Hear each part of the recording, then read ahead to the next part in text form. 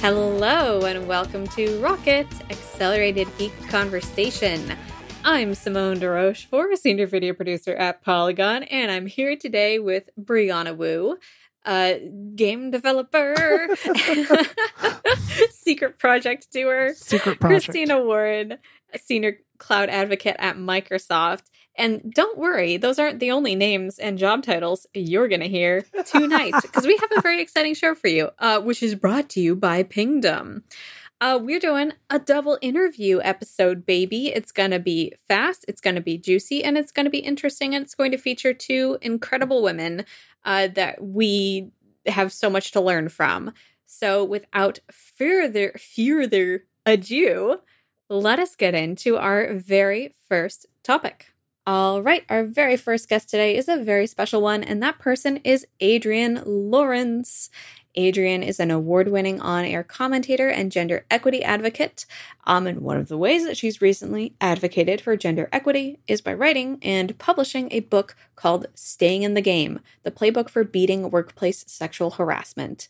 That came out this spring from Penguin Random House, and it is a practical survival guide for what to do if you are being harassed in the workplace. So that's what we are here to talk about today. Thank you, Adrienne, so much, and welcome to the show. All right. Thank you for having me. I appreciate it. So I just wanted to start off and say, this is a fantastic book. And I feel like a lot of books written in this space tend to be a lot more academic or theoretical. And what I really loved about your book, Adrienne, is it is a how-to guide. You did impeccable research. And I think if I knew a young woman that was entering the workplace for the first time, this would be something I would want her to read. So I hope we can say this on the air, and I hope our network doesn't get us in trouble for this. But can you tell our listeners, what is a harasshole? And I thank you so much for the kind words about the book, because I really wanted to be able to write it in a way that is relatable, understandable, but also informative. And it can be such a heavy subject. So, of course, I incorporated in terms like harasshole there. Those are the people that harass you. These are the mischievous problem makers who make your life their problem because they're insecure. And thus, they're looking to make you play small by trying to tear you down, whether it's come-ons or put-downs. And that is a harasshole. Can you tell us a little bit about the impetus for the book? And however much you want to get into your personal story is fine, but I guess maybe why you wrote the book and what you hope people get out of it? Well, so I was in my situation at ESPN where there was sexual harassment, and I had been sexually harassed at jobs before. No big deal. But now there was so much on the line. And the problem is it's because, hey, if we're in a bar and you come on to me or you try to flex on me, I'll handle you. Right. I can get that handle. I've got friends. I've got myself. But when it comes to a workplace, when they say you have to follow these procedures, when you can't check a colleague who gets inappropriate because they have more power than you, and they're essentially holding their power over your head, that's a very, very intimidating and scary place to be. And when I looked for answers, the only ones I got in terms of books are memoirs of people's personal experiences and legal reference manuals. The reality is that nearly all sexual harassment situations, over 99%, never invoke the law. They never become a legal issue. And so I didn't need a legal reference manual, and I damn sure didn't need to hear someone's memoir about their experiences. I needed to know what the science says works in these situations. And so I went ahead and I wrote that book that I could not find anywhere. And I think that's exactly what you did. One of the things you talk about in this book, just pragmatic how-to, was documenting things as they happen. I will tell you, I know 4 separate women that have successfully sued their employer in the tech industry. And the reason all 4 of those had satisfactory outcomes was because they followed what you talked about, which is documenting bad behavior. Can you tell our listeners a bit about that, what they need to be thinking about, what they might want to write down? What do they need to know? The first thing that people really, really need to disabuse themselves of is this thought that it's just a one-off. It's only going to happen once. Sexual harassment is a behavior. It's the way someone interacts with the world around them. course, it depends on who you are, but it's never going to just happen once. You have to document it because ultimately you're in an environment that is hostile in some ways. And that hostility will be used against you at some point in time. And if you have a very scratchy memory recollection or no documentation whatsoever, or notes to back up the events that occurred, not only are you not really going to remember them, but also, too, you're not going to have any support. And it's just a matter of a he said, she said situation. And as we've seen with the Me Too movement, just about anything that ever happens in the public sphere, when someone calls another person out, the person with the more social status gets to essentially be the determinant factor in terms of whose side we're going to believe. So you have to be prepared, have it documented, document. So another thing you talk about in this book is the psychological effects of having this happen to you. And for me, it wasn't sexual harassment, but it was Gamergate. Like I had a traumatic experience and it certainly bled over into other areas of my life, certainly including my marriage and my performance at work. Can you tell people a little bit about what they can expect to happen, or what is the severity that is at play when you're sexually harassed at work? What a lot of people don't fully appreciate is the psychological trauma. And it's not just from being harassed. It's also from being a bystander. Because, watching someone essentially be mistreated and feeling like you can't do anything about it actually has a significant impact on your psyche. And in part, as I explained in the book, one of the reasons why is bystanders often have fear that it's going to happen to them.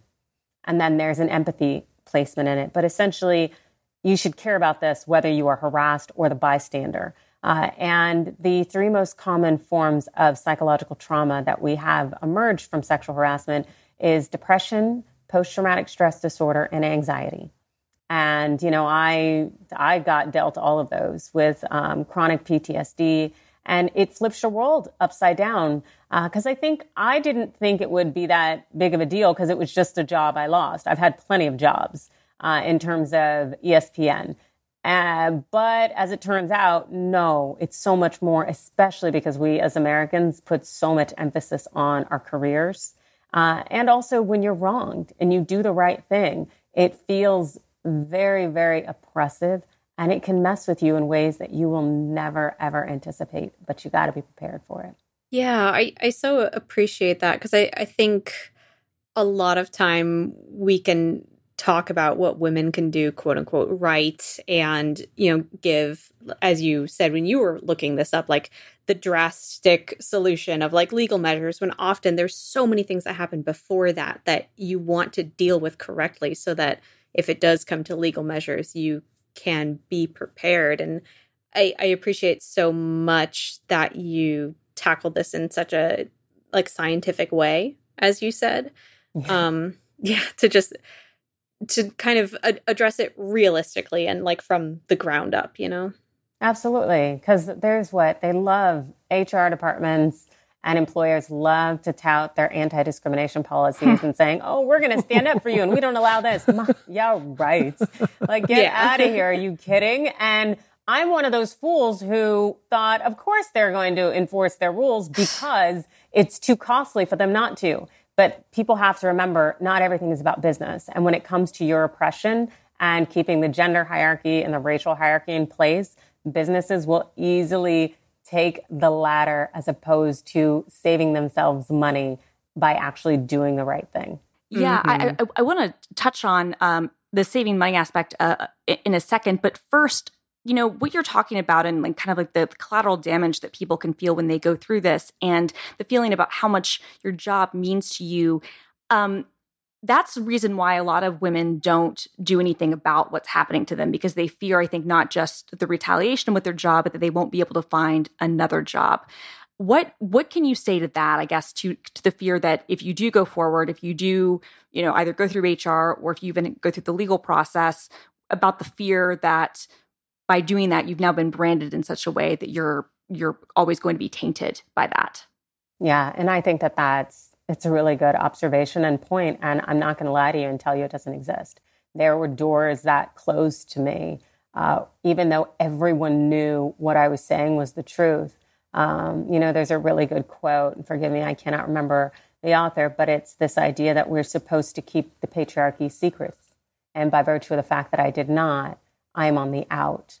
And there's an implicit punishment that goes with that, even if people know that you did the right thing. And so in staying in the game, I make sure that anyone who reads it knows what the potential ramifications could look like and what is at risk and on the line. I also talk a lot about how to reinvent yourself and how to improve your circumstances and situation and find another job and whether to bring it up in the aftermath. And I think that those things are important, but everybody's situation is very different. But as far as I go and my thoughts, hell no, you stand up. Respect is a non-negotiable. So if you're going to take this job away, I'll find another. But I also tend to have an abundance mentality and I know my worth.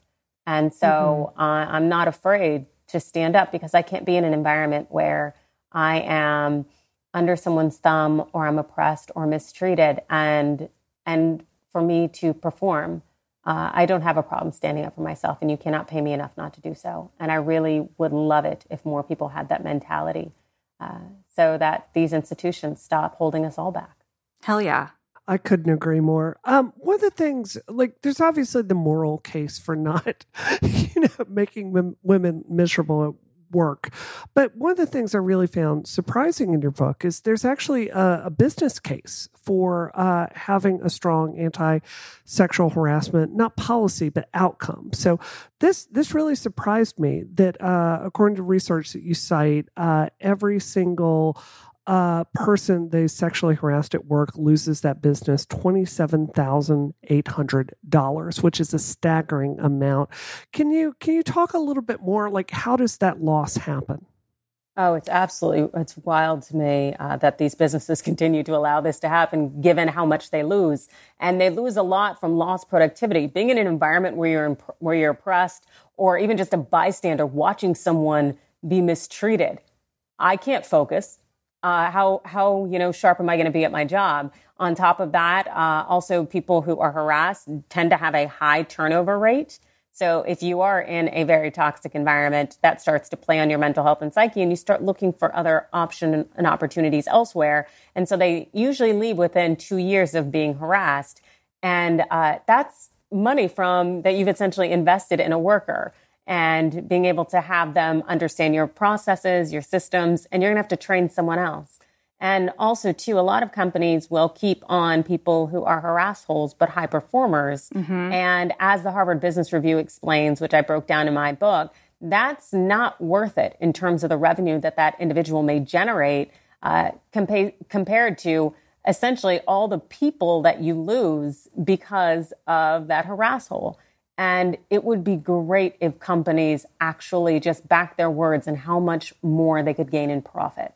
It's mesmerizing to me that these companies would prefer to uphold the patriarchy and make sure you remain in your place than to put more profits in their own pocket. Yeah, definitely. That is so frustrating. Sorry, I'm just reacting.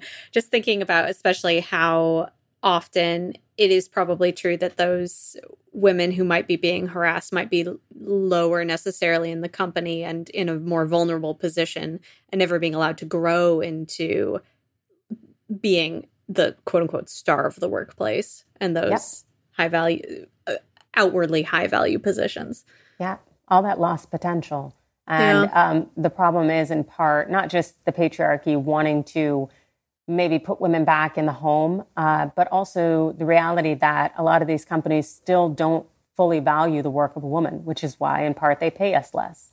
Mm-hmm. And so, if people really saw the value and really just got rid of their isms, we could be so much more of a productive society. It would be awesome. Yep. Couldn't agree more. Adrienne, where can people find you online and where can they buy your book?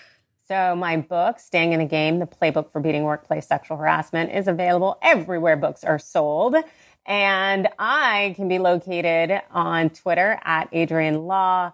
And then I'm on Instagram under Adrienne Lawrence. All good things. Thank you so much for coming on. We appreciate it. Yes. Yes, thank you so much. Thank you, guys. Much appreciated. This episode of Rocket is brought to you by Pingdom from SolarWinds. Today's internet users expect a fast web experience. No matter how good your content or how effective your marketing, people are gonna bounce if your website is loading too slow. It's miserable. You know, when your internet's going all wonky and websites are going slow and it makes you really angry? Imagine that, but it's not your internet's fault. It's your website. With real user monitoring from Pingdom, you can discover how website performance issues affect your visitors' experience so that you can take action before your business is impacted. How your visitors experience your website differs depending on the browser, device, platform they use. There are so many ways that people can get on your site, and all of them can break. So you want to identify how visitors are experiencing your website so you can make informed optimizations and deliver a great performance to the people that matter most. Real user monitoring is an event-based solution, so it's built for scalability, which we love. Meaning you can monitor millions of page views without compromising the fidelity of your historical data or breaking the bank in the process. Get live visitor insights today with real user monitoring from Pingdom. Go to pingdom.com/RelayFM right now for a 14-day free trial with no credit card required. And then when you sign up, use the code ROCKET at checkout to get an awesome 30% off your first invoice. That's 3 and a 0 right after it, 30.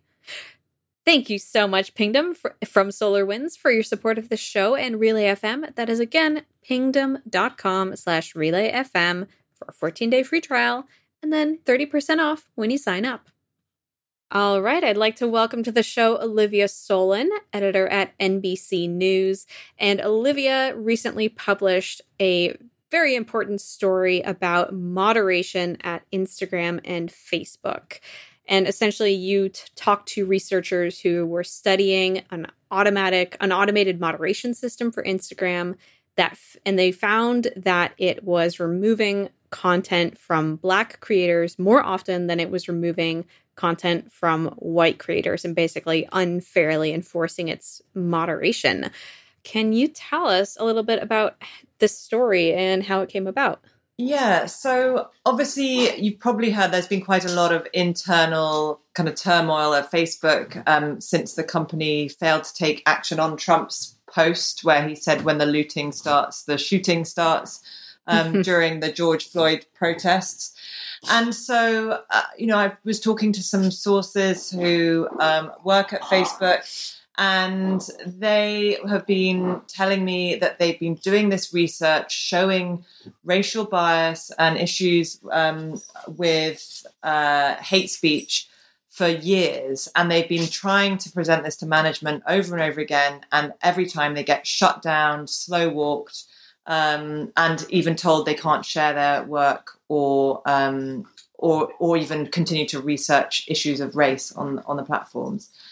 But yeah, in this case, it was an Instagram automated account disabling tool that was being trialed. And they found that Black users, or at least users inferred to be Black, be careful with the language, but that it was inferred to be Black were having their accounts disabled at a rate 50% higher than users inferred to be white.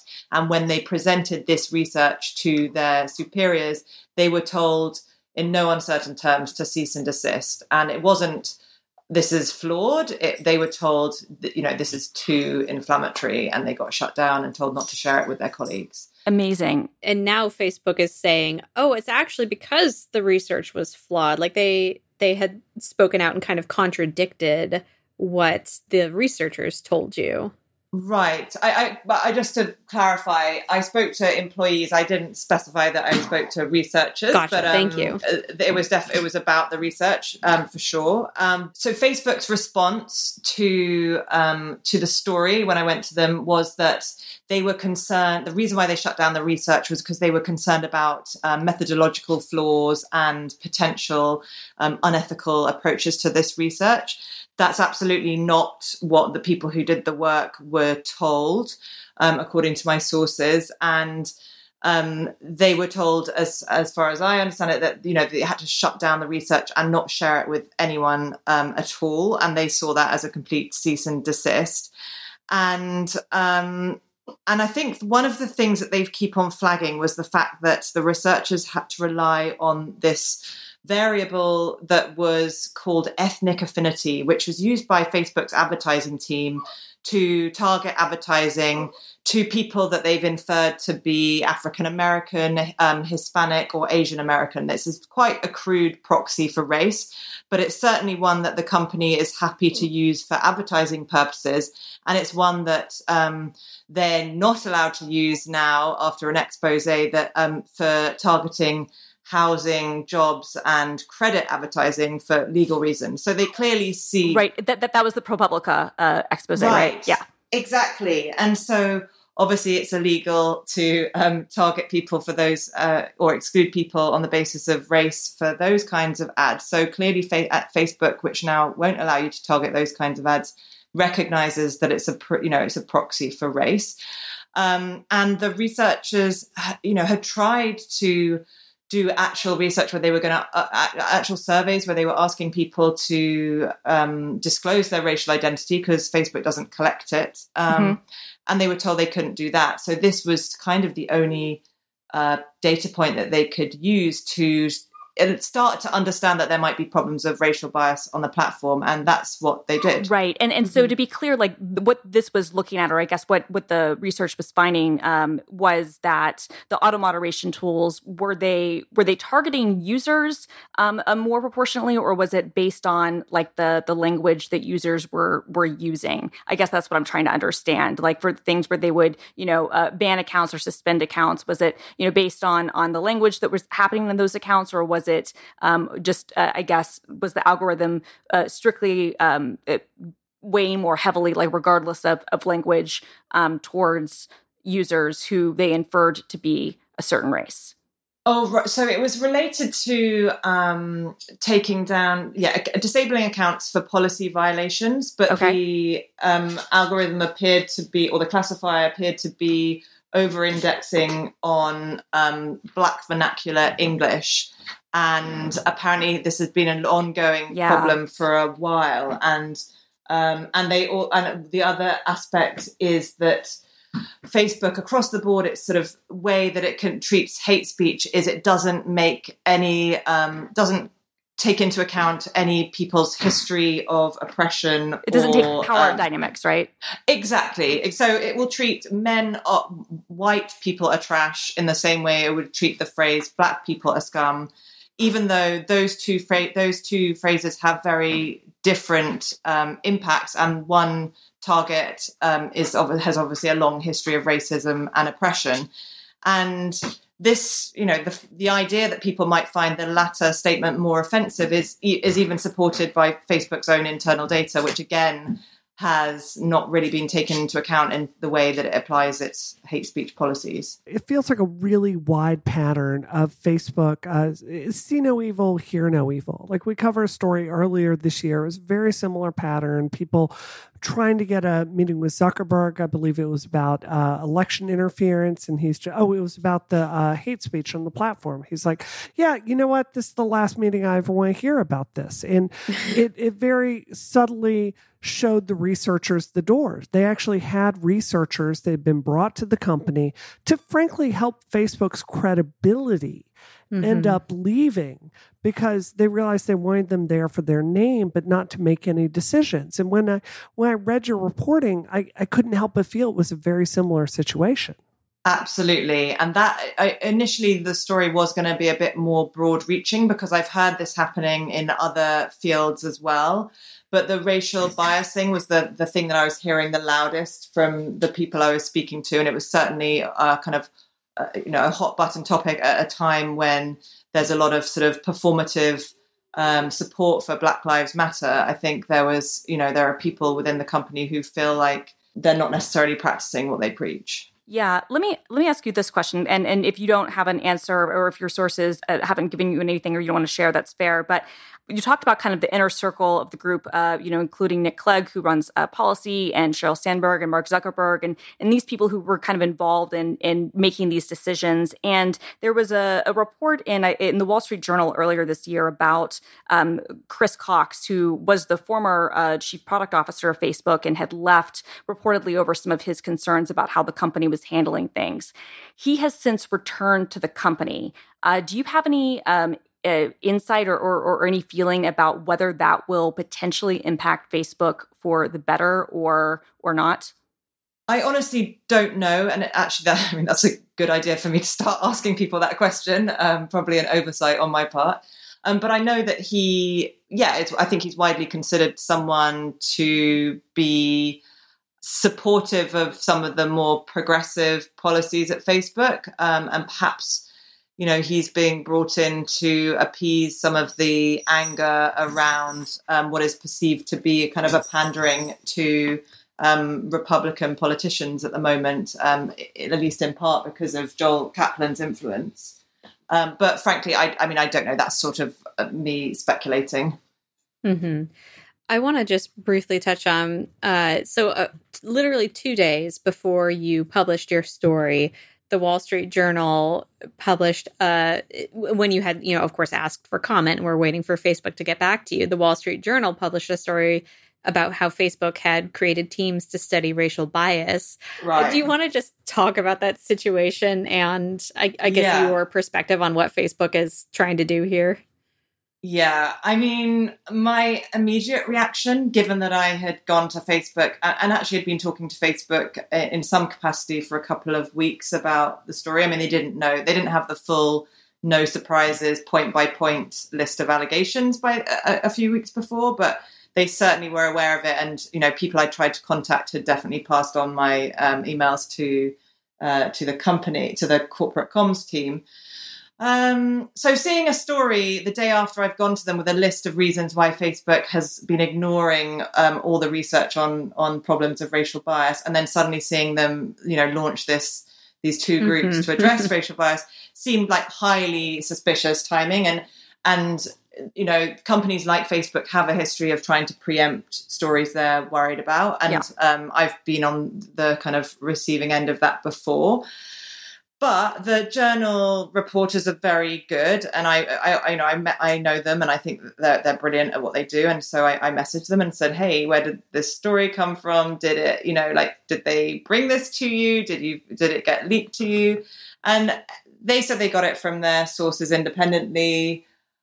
I don't know. I mean, I feel like this is the kind of story that could have been strategically leaked by someone who kind of plays the game pretty well, but I don't want to cast aspersions, but it just seemed like very suspicious. None of the people I have talked to who are involved in any of this work knew that this was coming, at least not on the Facebook side. I think on the Instagram side, they've been talking about it for a while. Adam Mosseri has been, over the last few weeks, talking about this issue quite a bit, but I don't know.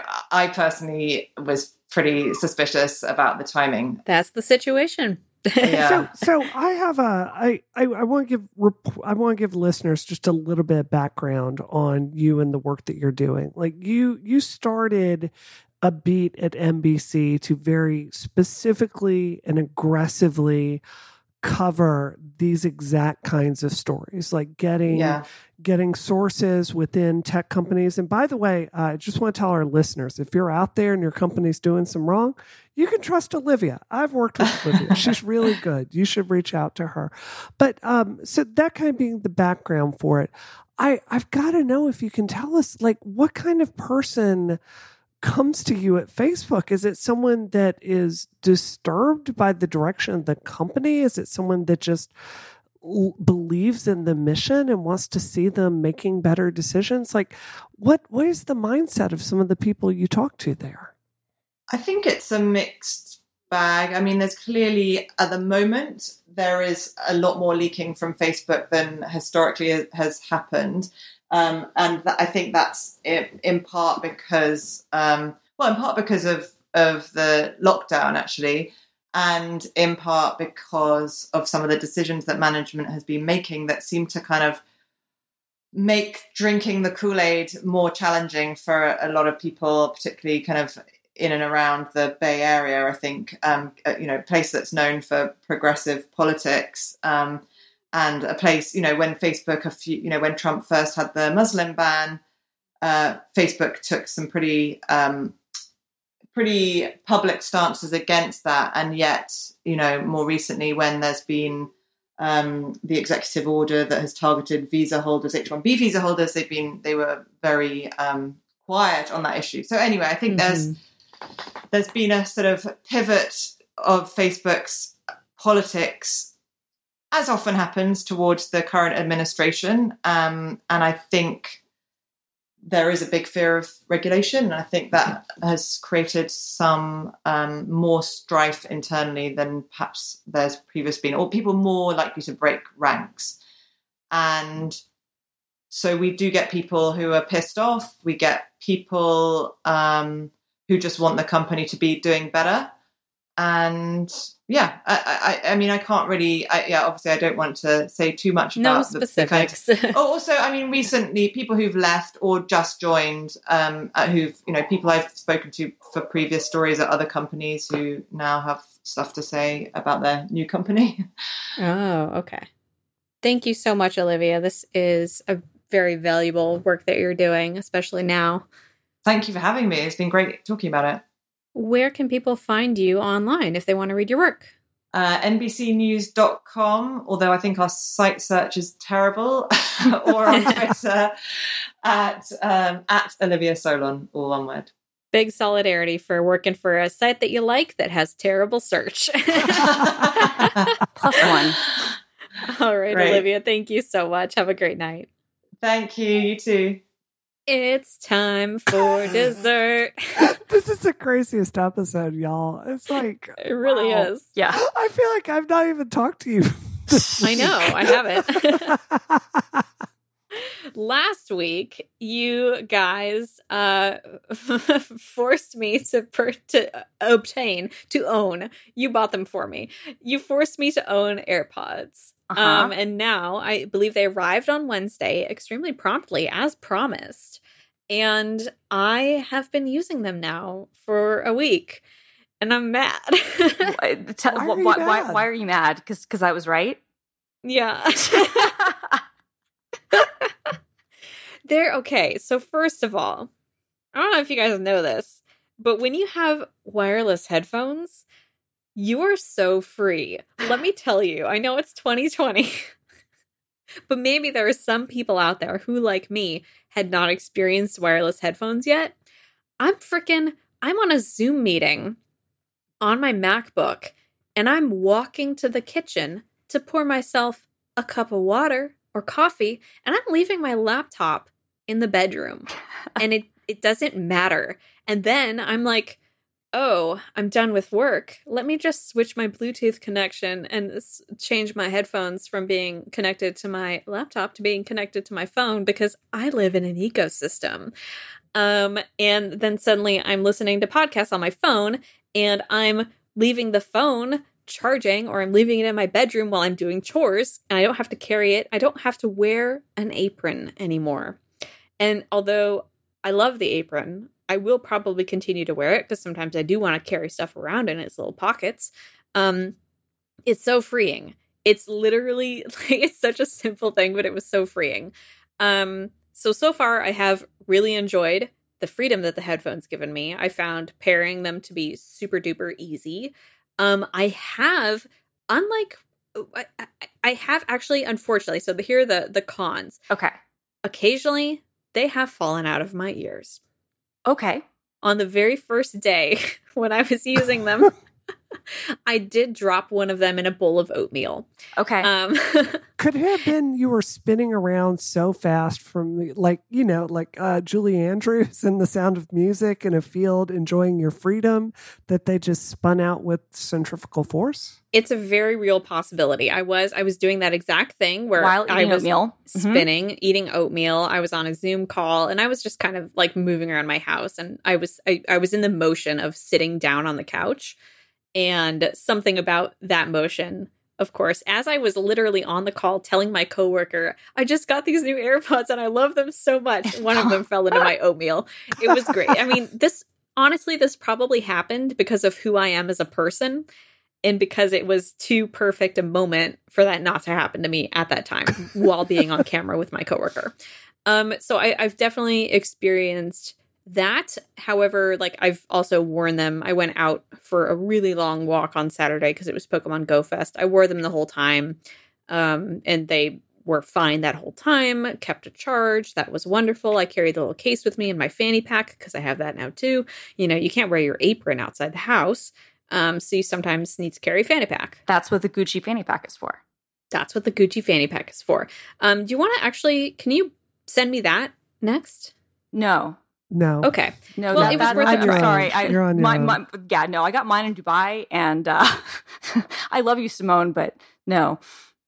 I got mine in Dubai. I love you. Well, it was cheaper there. I believe you.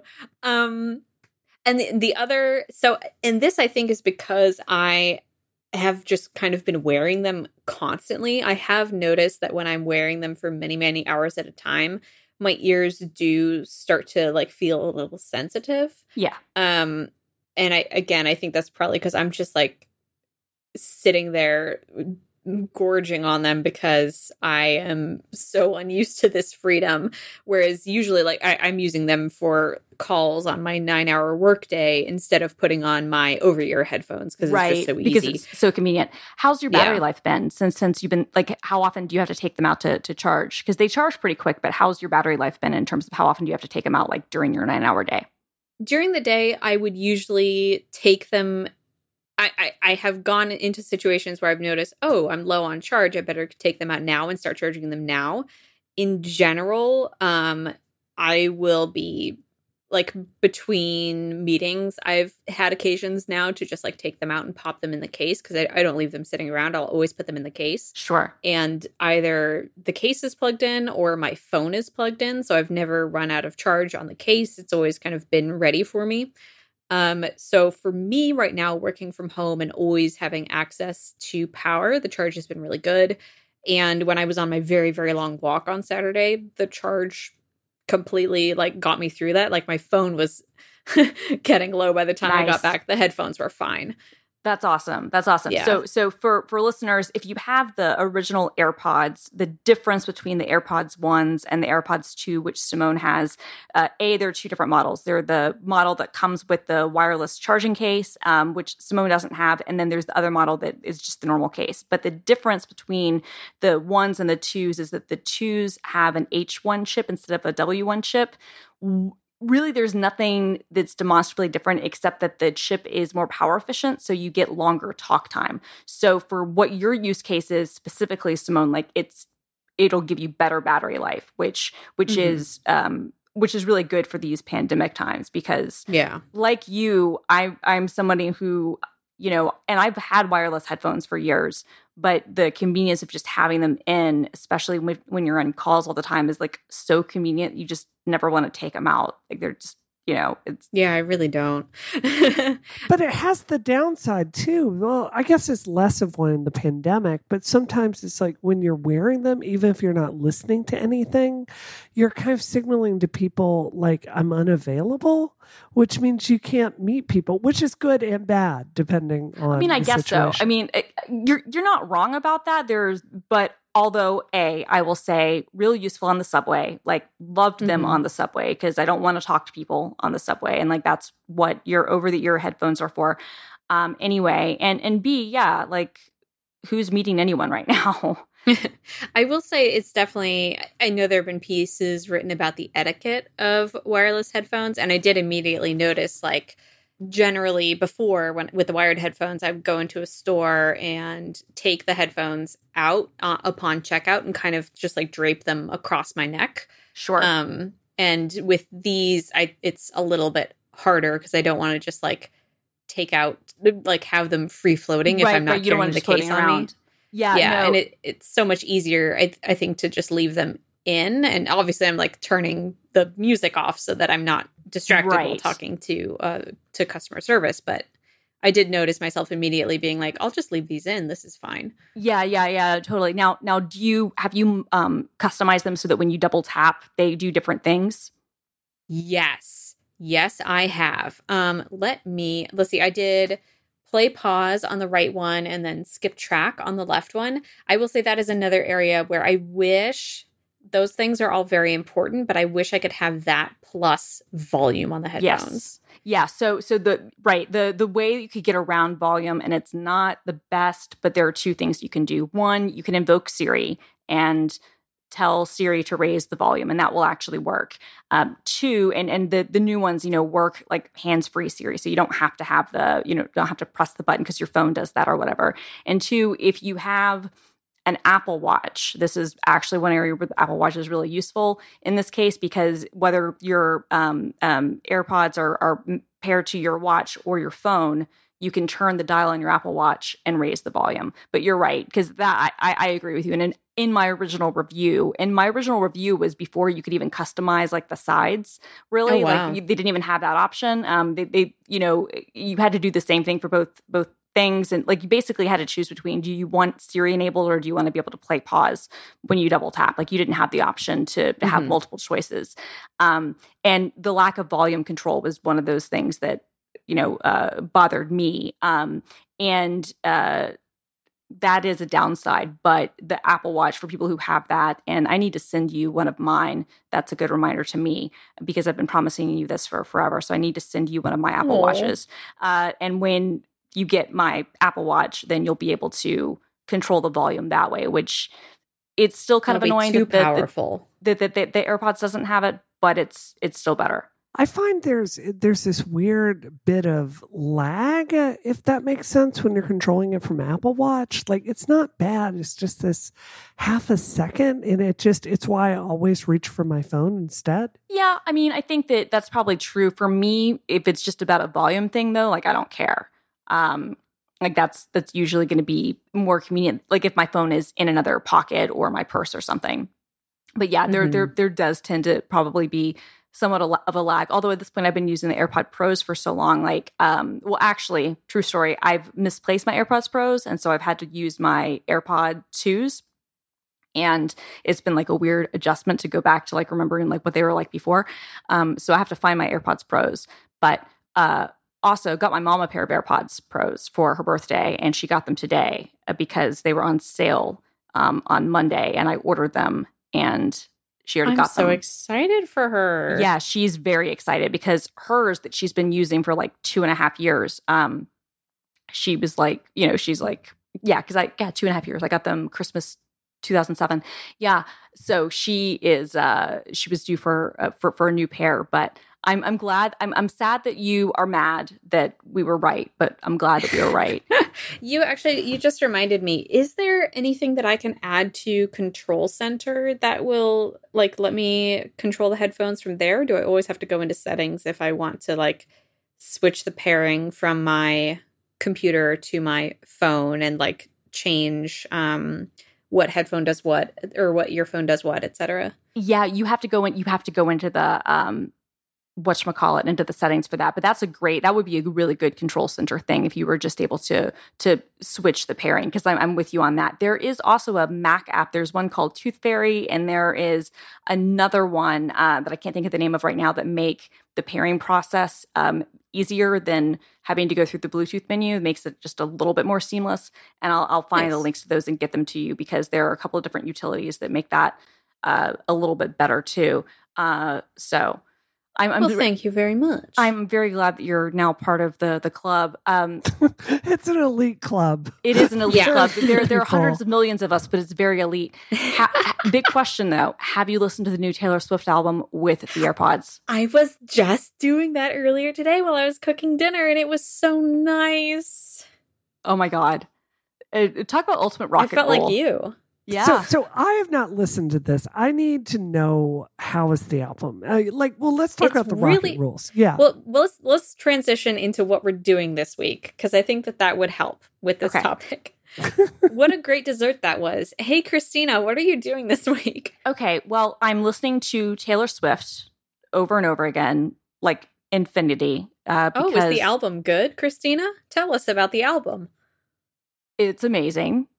No, I mean, genuinely, I think it's gotten mixed reviews online. I haven't listened to it. No, I think it's fantastic. I have not seen a single mixed review. I think it is very good. Yeah, I was going to say the only person who gave it an in any way mixed review was John Karaminka from the New York Times, and he didn't give it a bad review. He just, didn't give it like a glowing review where most people have. It's not typical Taylor Swift in terms of like the last 3 albums of Taylor Swift. It's done in collaboration with the bassist from The National and or guitar player from The National. He produced it, and it is very much like an indie rock album, and I'm here for it. Like, there aren't banger pop tracks, and so if that's what you're into, you're going to be disappointed. But if you really like beautiful, like soulful, like good lyric music that has amazing storytelling and is just so pretty and has, if you like Bon Iver, if you like The National, if you like Sufjan Stevens, if you like that type of thing, this is definitely great. If Red is your favorite Taylor Swift album, you're going to like this album. It's so interesting because I first listened to, I think, Cardigan, because it was linked in some article or something. Yeah, that's the single. And on my yes, that's why. Ha ha ha. On my first listen to it, I was kind of underwhelmed by the lyrics. I thought it was really pretty. And then tonight, while I was listening to it on my new AirPods, while I was just, came on the album while I was doing chores and stuff. And somehow on that second listen, like the melody just got me, and coming back to it was just like so. It felt very welcoming and very warm, and it was like a lovely experience to be in that moment.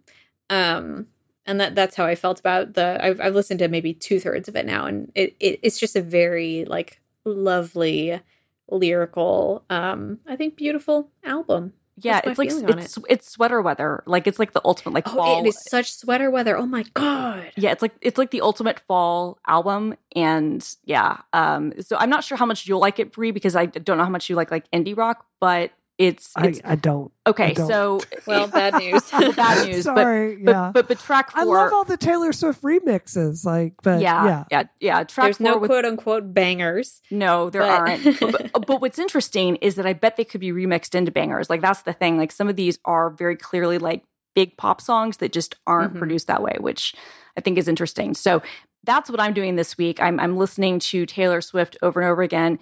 You can also hear me if you want to listen to me talk more about other things. I was on the talk show this week with John Gruber.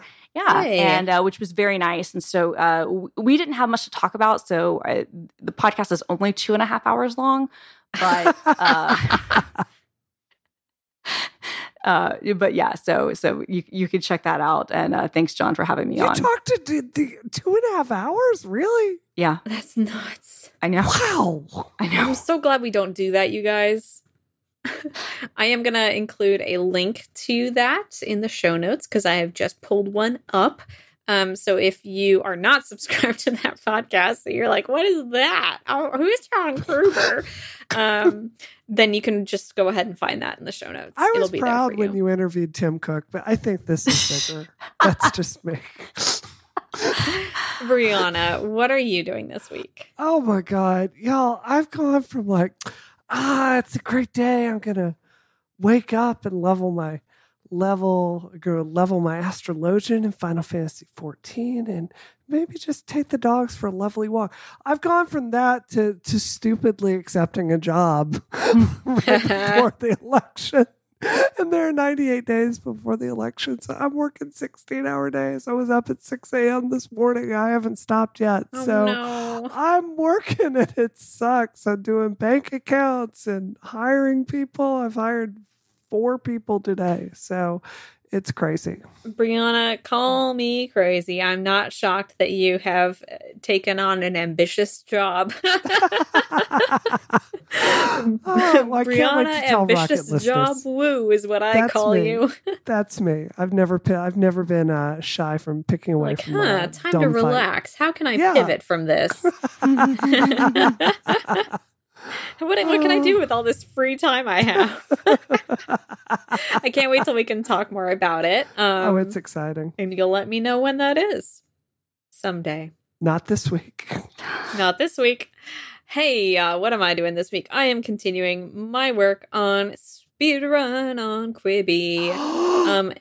You excited about that? Well, I mean, because I am about Speedrun, but it's the Fugitive show with Jack Bauer's about to come on, and they renamed CTU like CTB, and it's such a blatant ripoff. So I'm excited for that, and I realized it's going to be on in a few days. But also, your show is great. Quibi got 10 Emmy nominations, and my show wasn't one of them, which I do understand because we had like 50 episodes that were a completely different format, and now we're in a totally different format. So, things change. The Emmys, they don't recognize the new format and how amazing it is. But maybe next year. Well, did you submit? No. that could affect it. Could that have been my problem? I think so. Let me Google Emmy submission.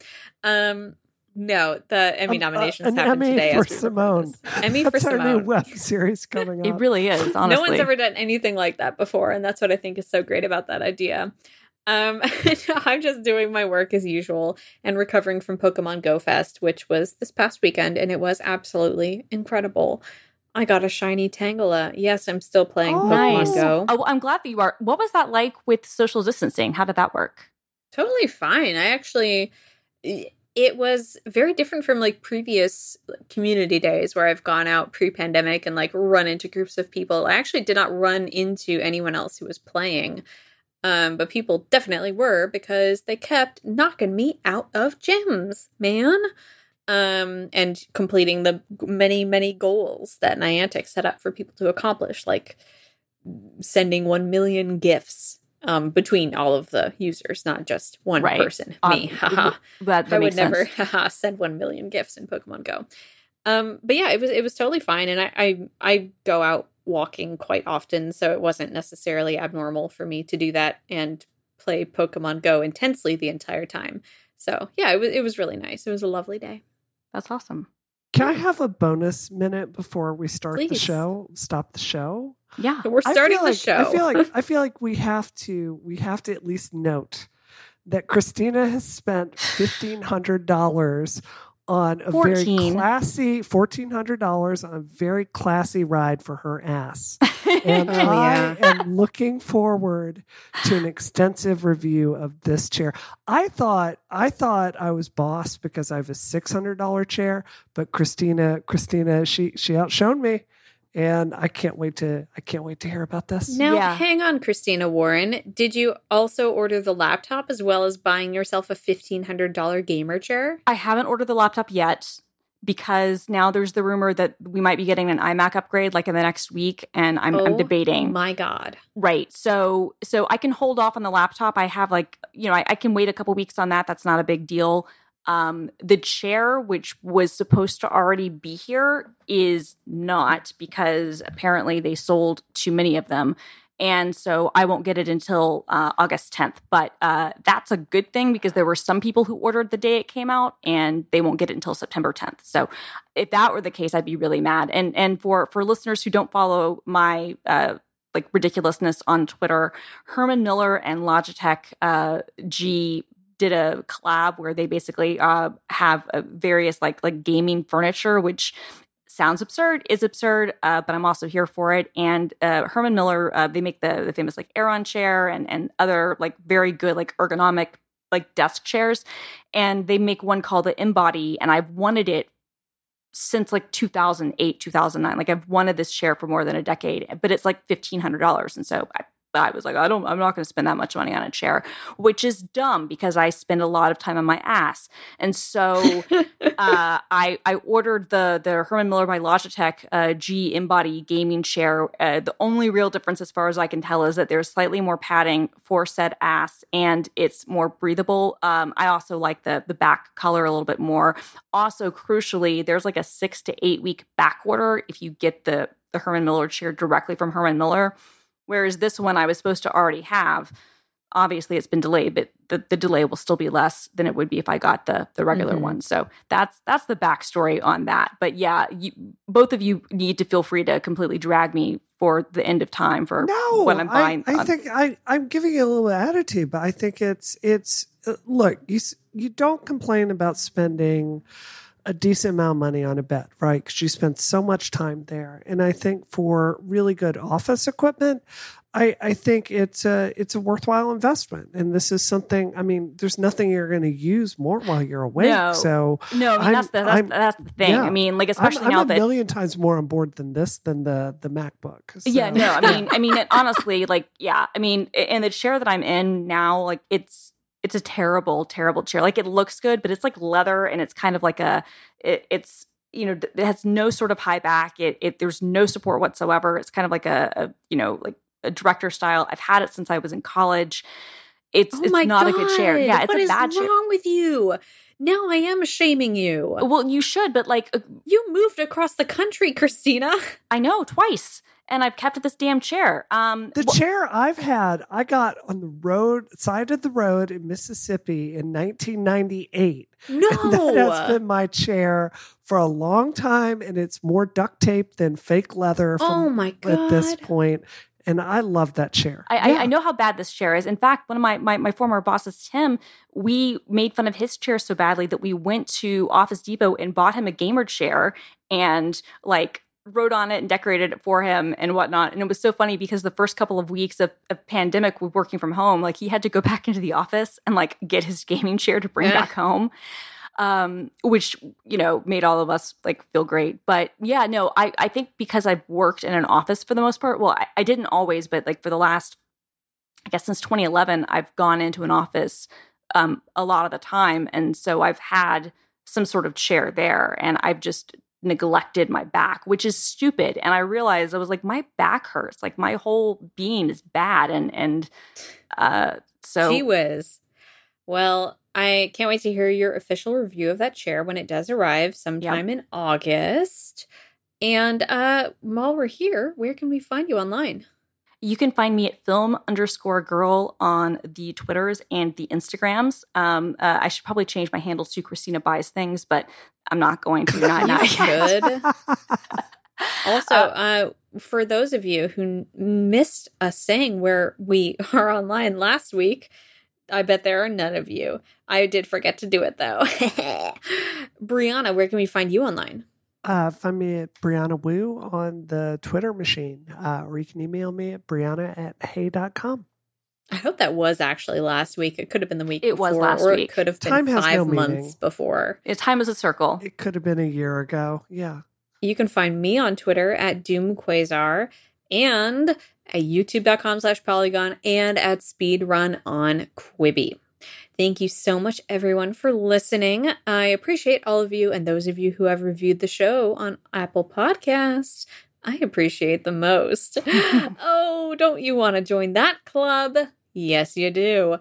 Listen, this episode of Rocket is terminated. Terminated. It's terminated. Terminated.